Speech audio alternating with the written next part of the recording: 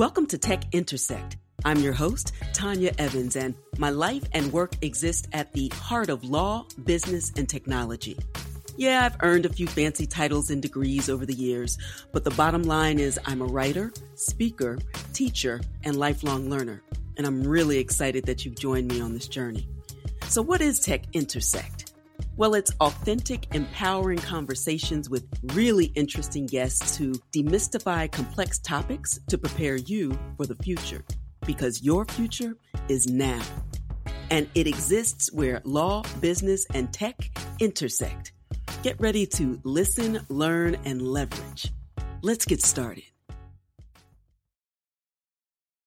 In this episode, I welcome Dr. Chanda Prescod-Weinstein. She's an assistant professor of physics and astronomy and core faculty member in women's studies at the University of New Hampshire. She's also a columnist for New Scientist, and her work exists at the intersection of particle physics and astrophysics. She's primarily a theoretical researcher, but has deep knowledge of and a connection to observational astronomy. Essence Magazine recognized her as one of 15 Black women who are paving the way in STEM and breaking barriers. Her work has been featured in several venues, including the Huffington Post, Gizmodo, Nylon, and African American Intellectual History Society. And in 2017, she received the LGBT+ Physicists Acknowledgement of Excellence Award. I'm so excited about this episode because not only do I have a great deal of admiration and respect for Dr. Prescod-Weinstein, she's also a colleague at UNH. So I look forward to sharing her with some, introducing her to others. Time to listen, learn, and leverage. Let's get started. I'm thrilled to welcome an engaging educator, a phenomenal physicist, an unapologetic feminist, and a dear colleague, Dr. Chanda Prescod-Weinstein, to Tech Intersect. I asked her to join me to answer, some really easy questions like where we come from and how we fit into the greater galactical system and whether Wakanda actually exists. That should only take a few minutes, and then we'll delve into the topic of inclusion and equity in the STEM space, and also her forthcoming book, The Disordered Cosmos, a popular science book which draws from her experience and knowledge as a Black woman theoretical physicist. Dr. Prescod-Weinstein, welcome. Thank you for having me. I'm so excited to be talking to you. I feel like we're ships passing in the night on Twitter and online. I'm a real person, you're a real person, and someday we'll be in the same space at the same time. Right. But I admire you and from afar and near, and I'm really thrilled to have this convo with you for so many different reasons. But first, I'd love for you to share with the listeners your origin story and what led you to pursue a life path in physics and astronomy, even what the study entails, and most importantly, why it makes your heart sing, because I know you love it very, very much. So talk about your origin story and all of that. So I guess from a fairly young age, I was pretty excited about doing math. Like I was the dorky kid who sat around after school writing out her times tables over and over again, like for my own entertainment. Nice. And I got introduced to science for the first time when I was in 5th grade, when I was 10, and it became clear I was excited by physical science type things, like the ideas behind why planes stay in the air, like how they manage to fly and that kind of thing. So my mom, I was raised by a single mom. She took me to go see a matinee of Errol Morris's film, A Brief History of Time, which is a documentary about Stephen Hawking. It has the same name as the famous book by Stephen Hawking, popular science book. And halfway through the film, I was like, wait. You can get paid to do math that tells you about the universe and will answer questions that Einstein was unable to answer in his lifetime. Like, this is a career path. And I was like, this is what I want to do. Because I was just like, so I get to do math for the rest of my life, and I get to answer these amazing questions that Einstein was trying to answer. And if Einstein thought it was an important question, it's an important question. So I walked out of the movie theater at age 10 begging my mom for a copy of the book. And my mom didn't get it for me because she was afraid I would become discouraged trying to read this adult popular science book. And so her older brother bought it for me for my 11th birthday. And that's, I guess, the beginning. Wow, that's tremendous. And I love that you recognized your connection to it and your love of it at an early age. And also that it was important that you had people in your life that would support you in that. I can imagine there are so many girls in particular, women of color and Black girls more specifically, who are dissuaded from engaging in the material whenever you're open and ready. And so that has to be an important part of your story as well, to get the support that you need to even be encouraged. Yeah, I come from a family of teachers, and I definitely think that I benefited from that. Even my mother's an immigrant from Barbados, and her family basically came to the United States because even though her parents were both teachers and probably two of the best educated people in their village, the family basically didn't have enough to eat. And so they came to the United States. But, her parents were teachers in Barbados and took that very, very seriously. My mom became a teacher. My mom and actually both of her siblings are all teachers. So, oh, interesting. At the point where I was born, my mom had already moved into being a full-time organizer and primarily unpaid organizer and stay-at-home mother. So, but I think that was a really big influence for me. And I think it was a big influence for them that they came of age in the 60s in Brooklyn. My mom was 13, was about to turn 13 when they came to the United States. And so I think that they understood very much the importance of education for Black children and creating opportunities for Black children. In fact, my mom was a volunteer for the Black Panther Breakfast Program in Ocean Hill, Brownsville, which is where she taught when she graduated from university. I think that was a big piece of it. I also think that actually my cousin, who's the oldest member, or one of, I guess, yeah, I don't know if he's the oldest member. I probably didn't be saying this on a podcast. He's one of the older members of my generation of cousins. Was actually, he's a Franklin Pierce graduate, so now University of New Hampshire Law School. Yes. And so he's 10 years older than me. And so I also always had him ahead of me, being very accomplished. And he was really, I think, really the first person in the family to go on to a professional degree, like a PhD, MD, JD type degree. And so I think that seemed like a more reachable goal because I was seeing my cousin go off and do these really, really important things. But yeah, I think I was really lucky that I don't think my mom is a women's rights organizer. So for her, there were no barriers. And in fact, I don't know if maybe she felt like there was a political imperative to make sure that I knew that these were things that I could do. Absolutely. And so that had to inform your point of view as a feminist theorist as well. I can imagine it's part nature, but clearly part nurture as well. And so I'm wondering how the feminist lens through which you view your work, your life, personally, professionally, how does that inform your work in researching and teaching in the physics and astronomy spaces?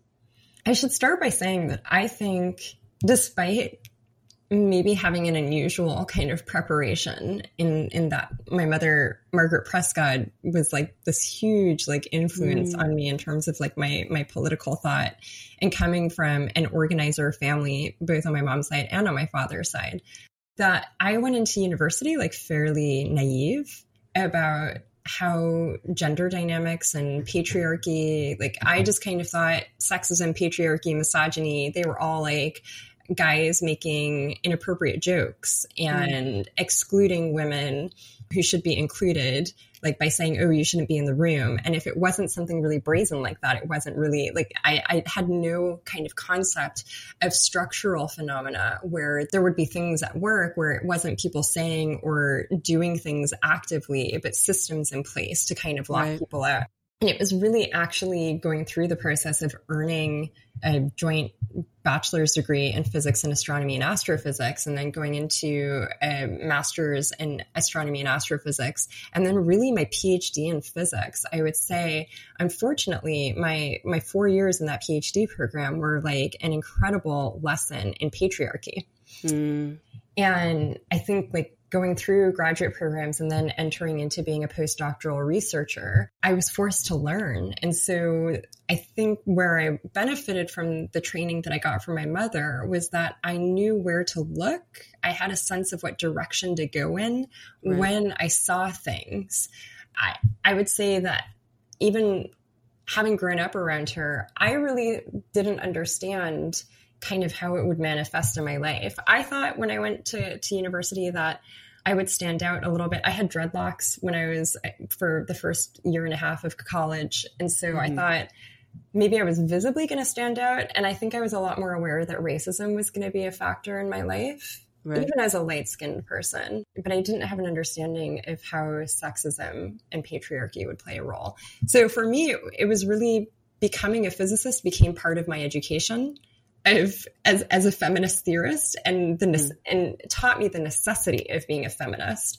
And I would say the way that I really bring it in is that it changes the way that I think about mentoring women in conversations in my office about how are you giving that presentation, keeping in mind that, and it's absolutely not fair, but the moment you sound like you have questions about what you're doing on your research, that I know for a fact, because I've heard so many stories about this and I've had it happen to me, that people assume your incompetence in a way that they don't assume if a man raises a question about his work. And so preparing people, and then I would say that I have learned a lot more about history of science than maybe your typical physicist. And so sometimes I bring that into the classroom in the form of anecdotes. Like, oh, this was actually part of a slave trading expedition that they went and looked at this eclipse. And that's part of the story. That's a really important part of informing what you do. And it doesn't always require, and I'm thinking of my own methods of teaching and what I bring into the classroom as well, that first of all, it's a radical act for me to just be in the classroom. I don't have to be on a diversity board. I don't have to do all of the other things that I would ordinarily participate in, but just my presence alone, but the unique opportunity to bring other experiences into the classroom when I'm teaching pure doctrine. I don't have to stay within the four corners of a book. I don't have to read off of the page, but I use that as the beginning, but provide the context of my own experience as a Black queer woman who is an intellectual property lawyer, but also creative and all of the other things. And just by mentioning, including, it becomes a part of just the ethos of my class, rather than the one day that's carved out for special attention. And I think that's really important and impactful. And I think that's a great way to approach the process of educating in any discipline by informing it with cultural references, just as a matter of course. Yeah, I absolutely.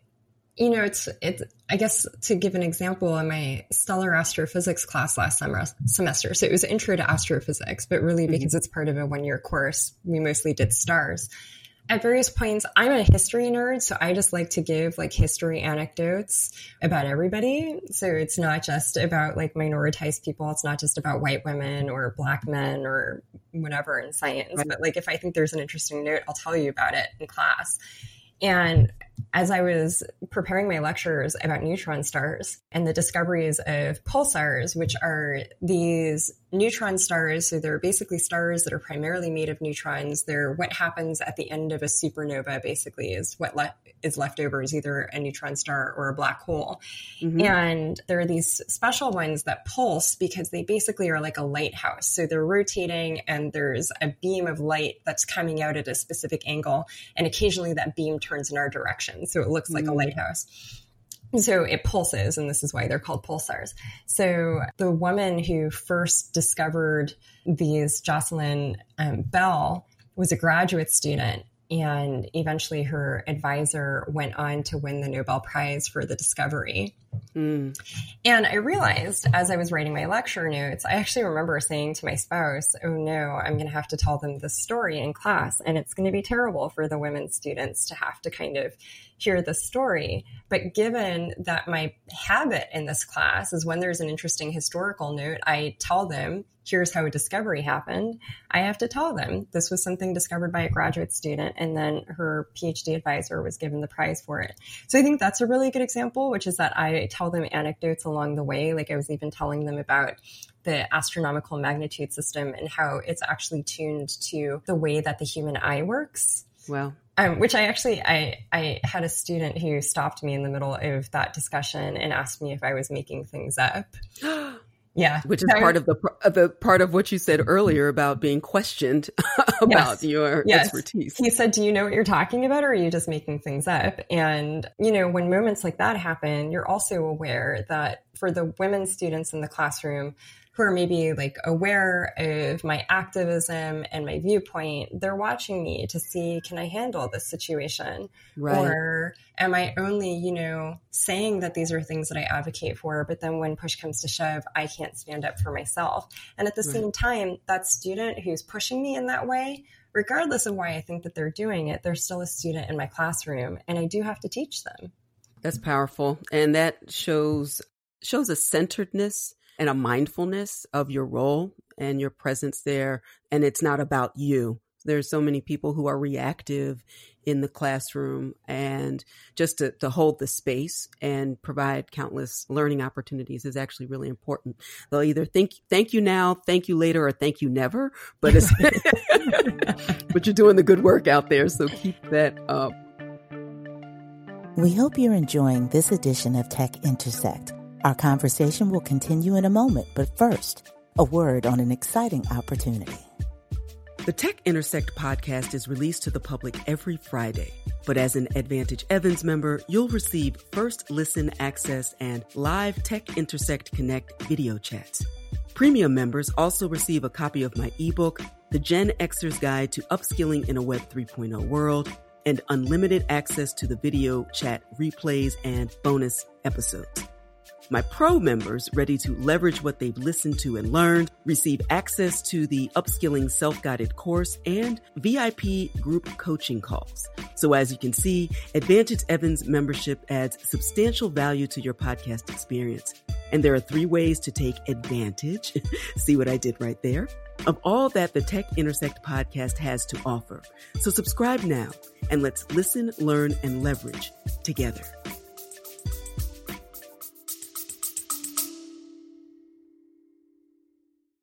You love listening to podcasts, but have you ever thought about starting your own podcast? Maybe you want to build a brand, grow your business, or are looking for an excuse to talk about your favorite hobby. Whatever your reason for making a podcast, Buzzsprout is the place to start. Since 2009, Buzzsprout has helped over 300,000 people launch their own podcasts. Buzzsprout walks you step by step through the whole process and will give you powerful tools to start, grow, and monetize your podcast. Ready to get started? Click the link in the show notes to get our free step-by-step guide to starting your podcast today.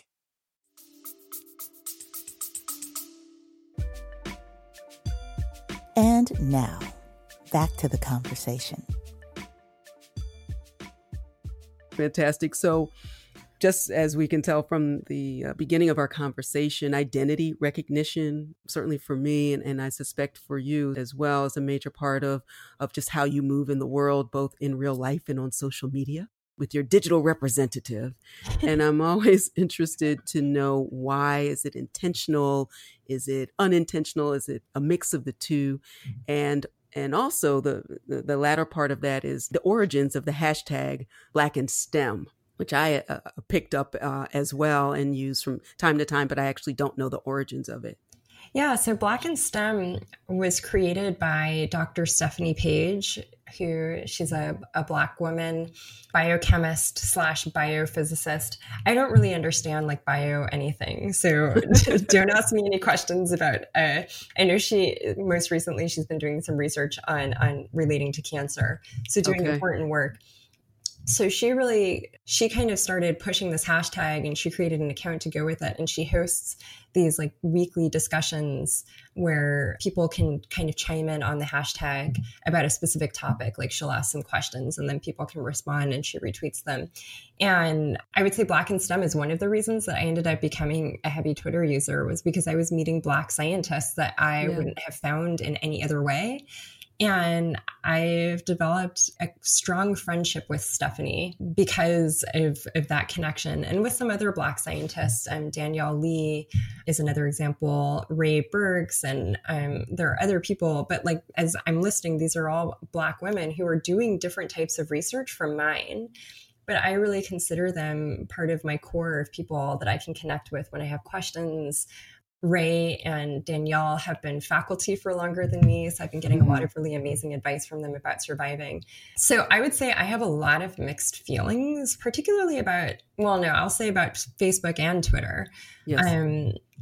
And I think that Black in STEM is one of the reasons that actually it's hard to leave Twitter, is because of the community that exists there and the way that you see that folks who are younger than me are using social media, that it's hard to abandon Twitter when you know that they're there and they're looking for people who might be giving voice to things that they didn't know it was okay to articulate about their experiences as students of science.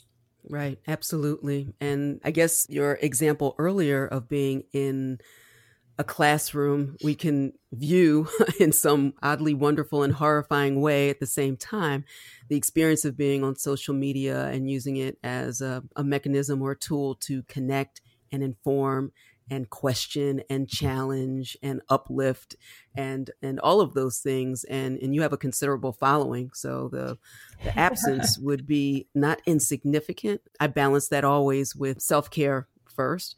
But in the same way that you're holding the space in your classroom on campus is the same way that I view your work online as well, that you're constantly teaching. That's another platform of education. Even though I know that you take a lot of shrapnel you take a lot on social media. So maybe it's a pause, but not a complete departure. Yeah, I mean, I definitely, over the winter break, I took a couple of weeks off and thought quite a bit about what are the dynamics about it that I like and the dynamics about it that I don't like. And then I came back to kind of a terrible political moment for Jewish people. And as a Black Jew, found myself trying to navigate conversations that I felt were laced with racism against Black people and a lack of consideration, specifically for people who are both Black and Jewish like myself. Right. And then had to weather a week of death threats because of that. Wow. And, to be in conversation with university administrators about it and having to talk to my department chair about like the emails and the voicemails that he's getting. And, having to think about what pressure does this put on my science, that my science has to be so excellent that when they're reading my tenure dossier, they're remembering more of that than remembering the time that they got an email laced with the N word and the K word, which is the kinds of things that we've been getting. And so there's really this very sharp edge to it, particularly, I think, if you have a large following. And then I think that there are these other kind of edgy parts that are maybe a little bit duller than that, but where people are making a lot of assumptions if you have a lot of followers, why you have a lot of followers, whether you really love having a lot of followers. And I have to say, I was not one of those people who sought to have a large following. Right. I don't get that energy from you at all, actually. No, I mean, and I think, honestly, I think everybody knows that I would probably make different language choices if that was like a high concern for me. Right. But for me, this is really, I think an anxiety I've always had as a scientist. And as even going back to when I was, a 17-year-old frosh in college, was that I don't want to forget who I am because it is beneficiary to forget who I am. From my point of view, forgetting who I am also means forgetting values and responsibilities to the communities that made any of what I'm doing right now possible. Like my mom, my grandmother went to the March on Washington. My mother sat on Brooklyn Bridge many times. At one point, she sat down on Brooklyn Bridge with her sister because they were just tired. Everybody was marching across. And they heard a voice behind them that was like, "Sisters, why are you sitting down?" And my mom said, "We're tired." And they turned around and the guy said, "Y'all have to get on up." Y'all just have to get up. They turned around and it was Malcolm X. Wow.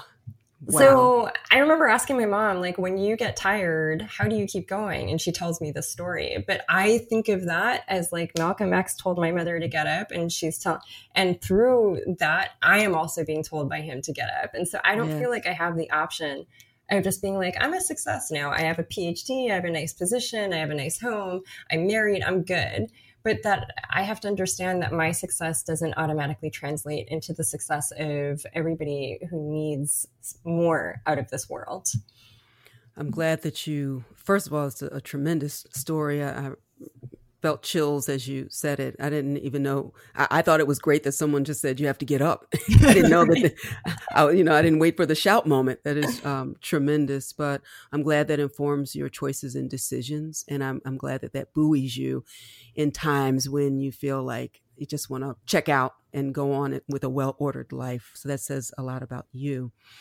I'm interested also, let's talk about your forthcoming book. I know you're working on the disordered cosmos. Tell me why you're writing it, the impact that you hope that it has on others. And I ask because I've reviewed a lot of your work at a very high level. I tend to fall down many a rabbit hole and you have a lot of wonderful rabbit holes in which to fall. But I see how you purposefully and unapologetically engage in all of the ways that we've talked about moving boldly forward. And I'm interested to know how that comes out in this type of writing as well. The way that I'm thinking about it right now, I have to give credit to Darnell Moore, who wrote a memoir about his life. And I think I'm hoping I'm not getting the title wrong. I think it's called No Ashes in the Fire. Okay. And it's about growing up and coming into adulthood and figuring himself out as a Black gay man from a working class family who is committed to social justice.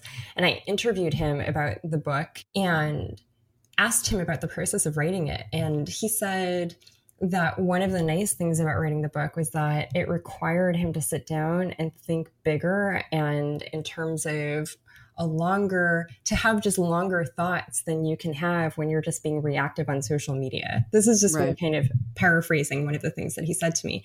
And I have to give him a lot of credit for really, I'm not writing a memoir. My book is much more kind of a cross between essay collection and popular science, but definitely it's about physics.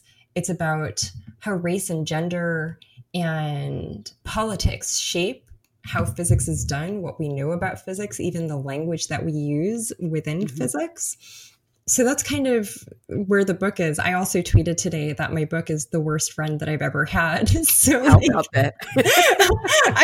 I partly because I'm working through editing now, and I've realized that actually I'm finding editing just like difficult to do, because unlike the process of writing where I was just like writing one word after another, so it's like one foot in front of the other, I now have to kind of keep track of moving text around and cutting and pasting, but not having something accidentally be doubled. And it requires looking at it. It's a lot more like moving from walking to choreographing a dance, which is not something I've done since I was in performing arts school when I was in like elementary and middle school. So it's been an interesting experience.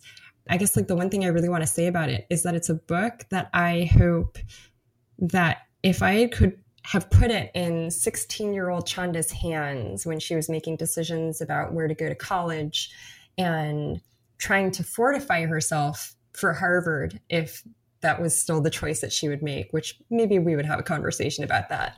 Okay. That it would give her something to get her through it in maybe a more empowered way than the way that I went through it. So I really want it to be for Black girls who maybe aren't like their white classmates in physics, or for queer Black girls who are maybe like, I am a girl, but you know what? I am a girl because the world treats me like a girl. That's not how I feel on the inside, which has been my experience. So there's a chapter in the book about that and about how it's shaped my life as a scientist. I think the hardest thing is that right now the draft of the book contains a chapter about sexual misconduct in science. And I felt I couldn't write about gender in a book on science without talking about Me Too.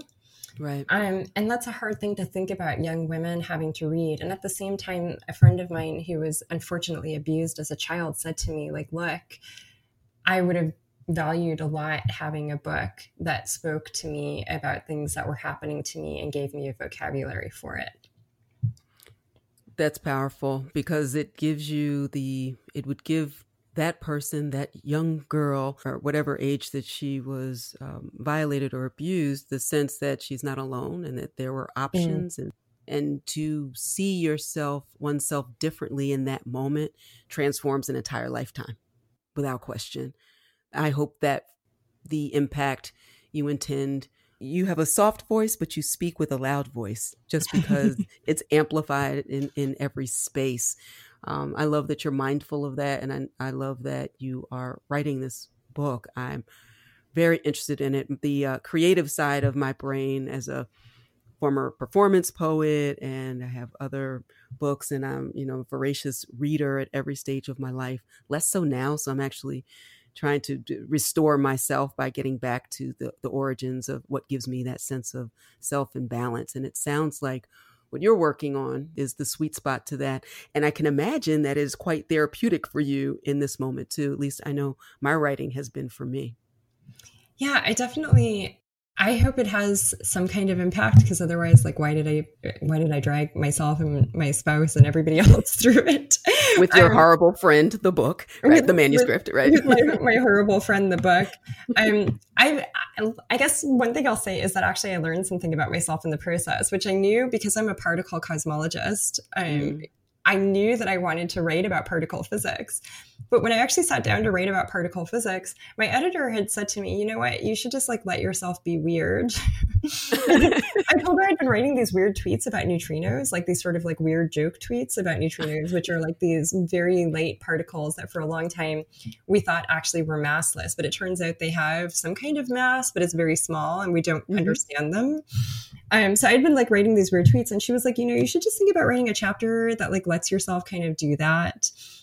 And I ended up going on this very long rant about quantum chromodynamics. And I was like, oh, hey, it turns out I like quantum chromodynamics, which is the aspect of particle physics that governs quarks, if you've heard of quarks. So quarks, neutrons are made of 3 quarks and protons are made of 3 quarks. So they're considered fundamental elementary particles. And as you can see, I'm quite happy to tell you about these. The funny thing about that was realizing that these were the same particles that I was obsessed with in high school, reading A Brief History of Time, trying to tell my friends on the school bus about it. I didn't know anything about quarks. Even though now my understanding of science is enriched and I've actually had an opportunity to open the box and look in the inside, I'm basically still that kid who's like, quarks, cool. It's a full circle moment. How did that happen? See, there are no accidents in this universe. Yes. Absolutely. That's amazing. Well, I, in honor of your time and to be respectful of it, I see we're pushing up against the end of our time together. So I wanted to give you the opportunity to tell listeners how they can connect with you and your work. Yeah, so I guess right now, probably the best way to learn more about what I'm doing is to go to profcpw.com. That's my website. You can find me there. You can also find me on Twitter at IBGyongi, but actually my account is private right now. So I think it's not very helpful to advertise it. But there is a contact form on my website, and I actually really like hearing particularly from Black parents who are trying to figure out how to encourage and support their children who are interested in physics. So if I can't get back to you, if I'm seeing a pattern with a question that I'm getting a lot, I try and write a blog entry. So you can also find me at medium.com with the @ symbol and then my first name, Chanda. And that's where I blog. And I encourage people to keep up with my blog and also to keep up, get a subscription to The New Scientist and read my monthly column about particle physics and cosmology. Excellent. I'm going to drop links to all of the relevant information in the show notes so that you can connect. Dr. Chanda Prescod-Weinstein, I appreciate you, the work that you're doing. I love how you're moving through the world, and I'm happy to be along for the ride. So thank you very much for spending this time with me. Well, if I don't say so myself, this was an unapologetically dope conversation at the intersection of education, physics, astronomy, identity recognition, and feminist theory. That's a lot all in one, but that is all in Dr. Prescod-Weinstein. And I'm really, really excited and grateful that she took the time to speak with me so that I could share all that information with you. Dr. Prescod-Weinstein is a trailblazer, no doubt, and she leads by example, challenges assumptions, and resists the status quo by being herself fully and with excellence. And she encourages us all, especially those like me, who proudly rep a Black and STEM identity. She wants us to boldly and unapologetically do the same. Now, remember, even though being yourself can sometimes come at a cost to your mind, your peace, your health, relationships, or job, do it anyway. Better to disappoint others than yourself. That's all for now. Until next time, continue to shine. Stay in touch with host Tanya Evans via your favorite social media. On Twitter at TechIntersect and on Instagram via the handle TechIntersect. This podcast has been produced by Stephanie Renee for Soul Sanctuary Incorporated.